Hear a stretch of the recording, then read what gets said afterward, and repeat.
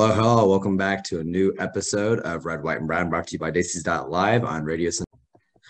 Well, with that great review, I think we're ready for a song. And what are we playing for everyone?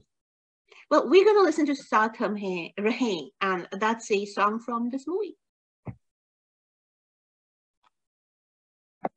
And we just got done reviewing Drishyam 2, and now we're going to move on to a different type of a show. We're going to review a show called Darby Banks. This is on MX Player. It's an MX original series, and we have M again here, able to give you the gist of it and her thoughts. M, take it away. Okay, so I have to tell you. By the way, Michael, do you know what Dharavi is?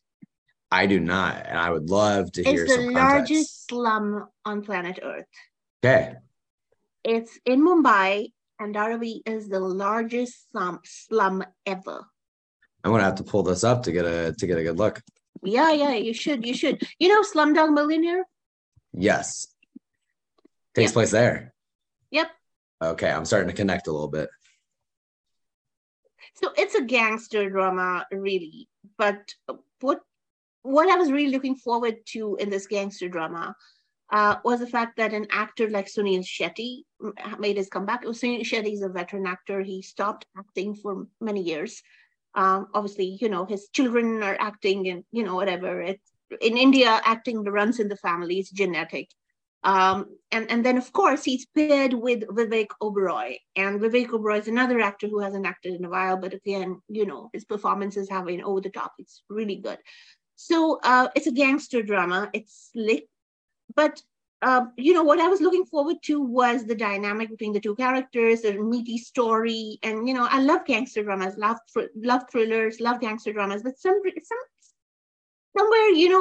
it stopped being compelling for me because I didn't feel the depth with the characters. And even though it's a series and they had all the time in the world to create empathy for the characters, but for some reason, just didn't work out.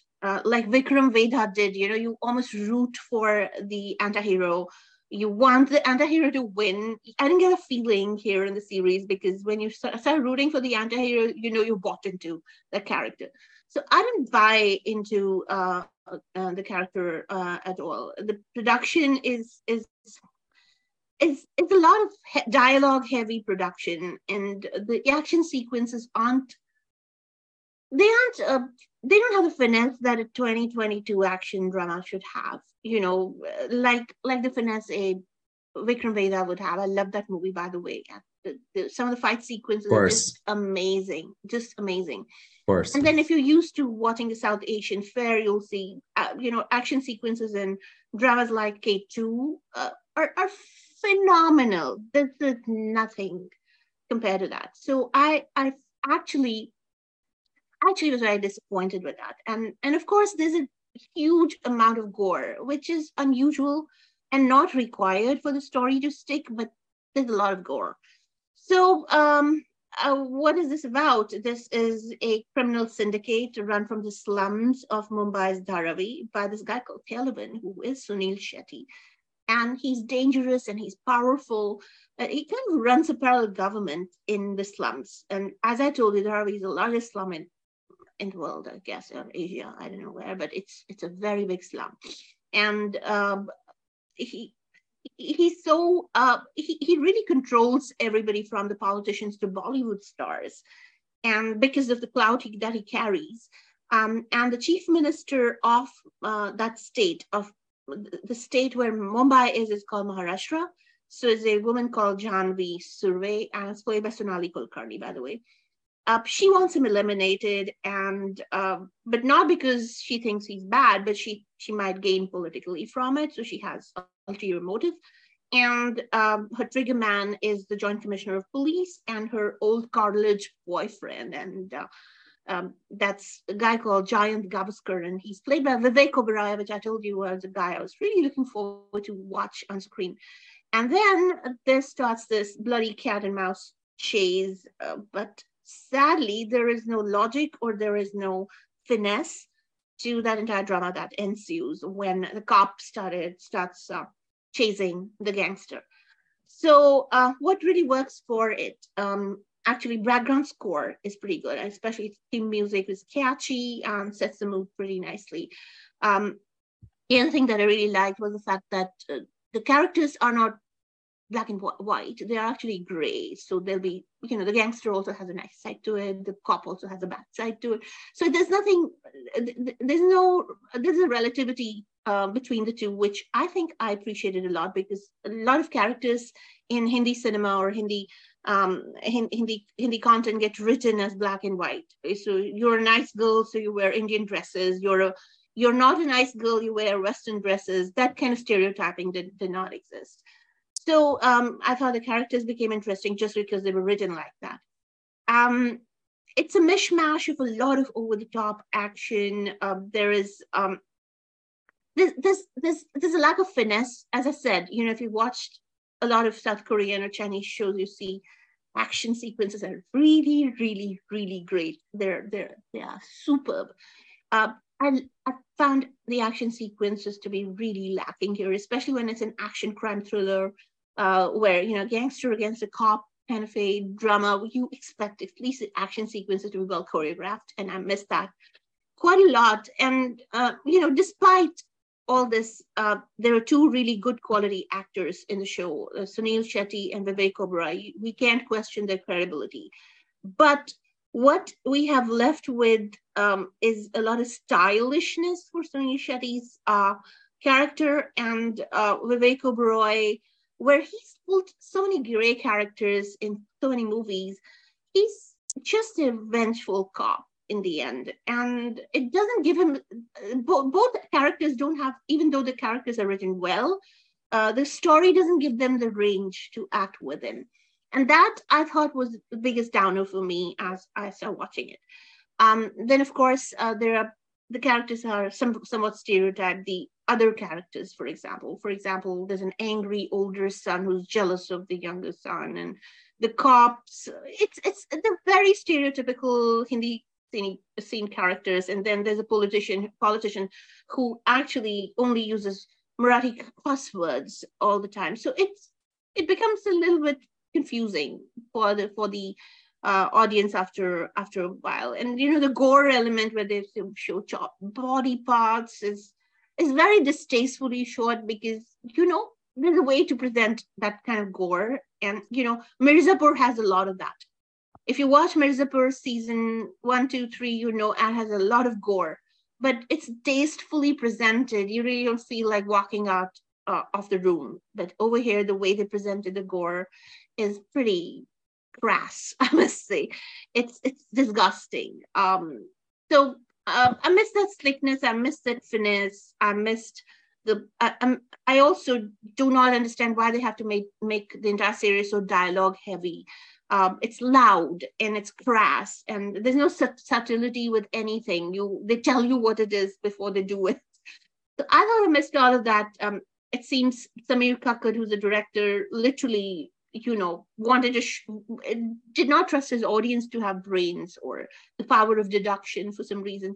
But yeah, my review of Darvi Bank is that if you really like these two actors, Sunil Shetty and Vivek Oberoi, by all means, go ahead and watch them. On screen, they're a delight to watch. However, the story doesn't give them the entire spectrum to perform to their fullest potential. And I really missed that a lot. And of course, it's blood and gore, so keep your children away from the screen. Sure. Yeah, we definitely put that content warning on there, definitely not intended for a younger audience. And for this last review, we're actually bringing you an American series that's now on Disney Plus. We're going to be talking about The Santa Clauses. So for those of you that are not familiar, The Santa Clauses is actually a sequel to a long-living series called the Santa Claus 1, 2, 3, and etc. I believe the first one came out in the late 90s. Is it a series? It's the movies. Yeah, a series the of escape movies. clause. Yeah, exactly. Yeah. Series of movies. I believe the first one came out late 90s, second one came out in early 2000s, et cetera, et cetera. So there's been about a 16-year hiatus between the last film and this new series that's coming up. And with that kind of like break, comes I guess we could call maybe the end of the Santa Claus saga.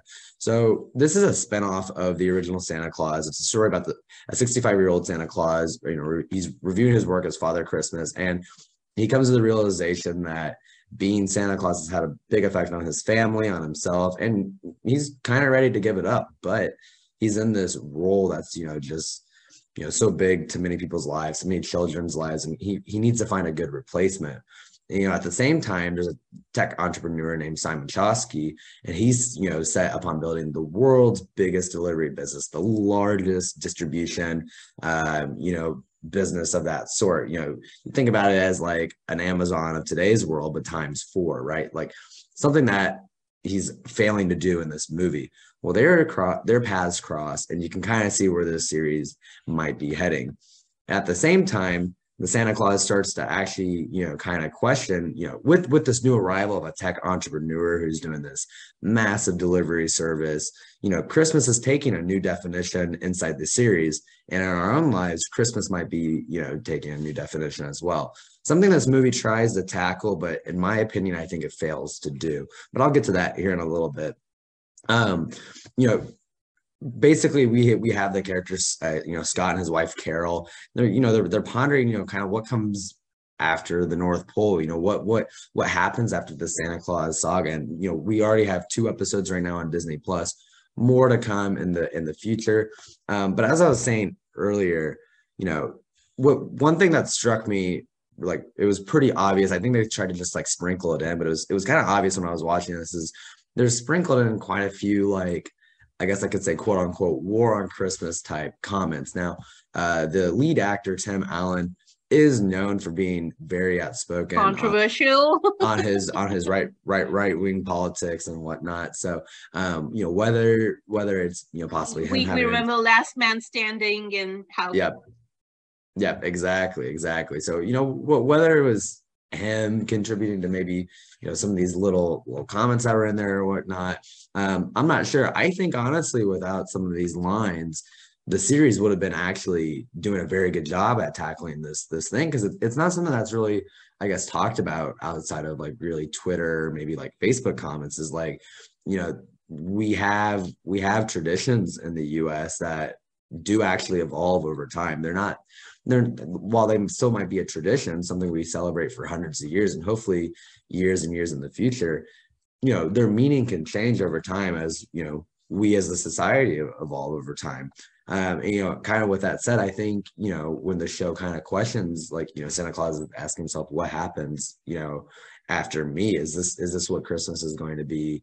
The hands of a tech entrepreneur. Well, I mean, we see that there are many... And an Indian American tech entrepreneur. Guess why? How can stereotyping not stop here? Of course. Well, and if that's said, if we have Indian American Santa Claus, right, of course Christmas is going to have to change, and what we believe of it, right?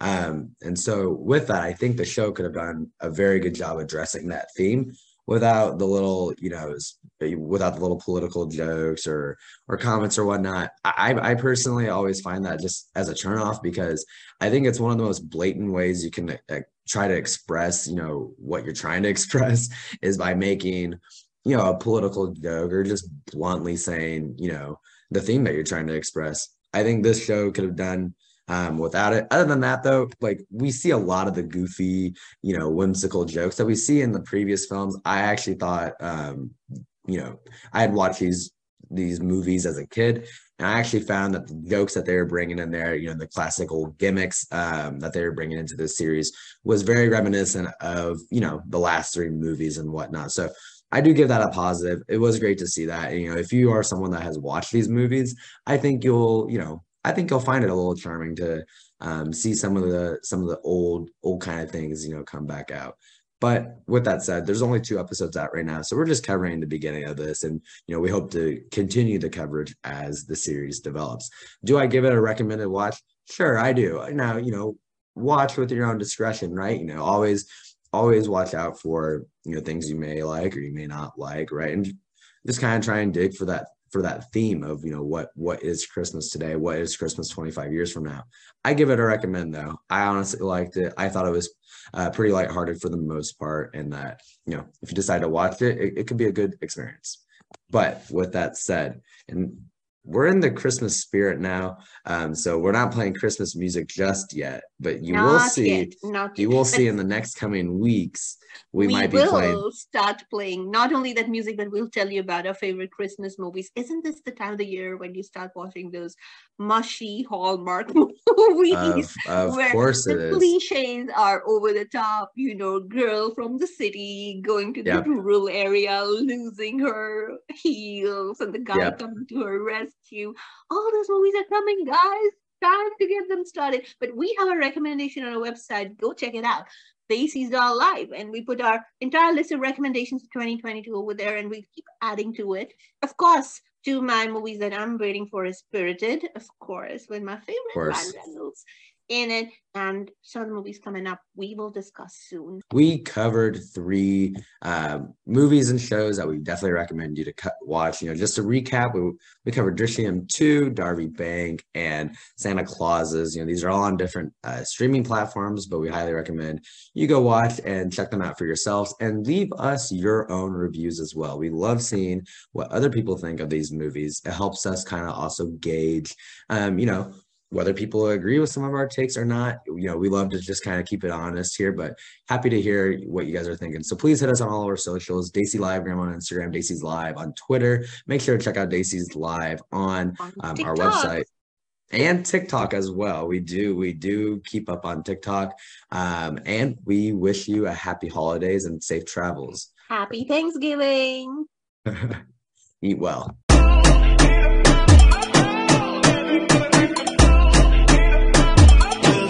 Tranquilo.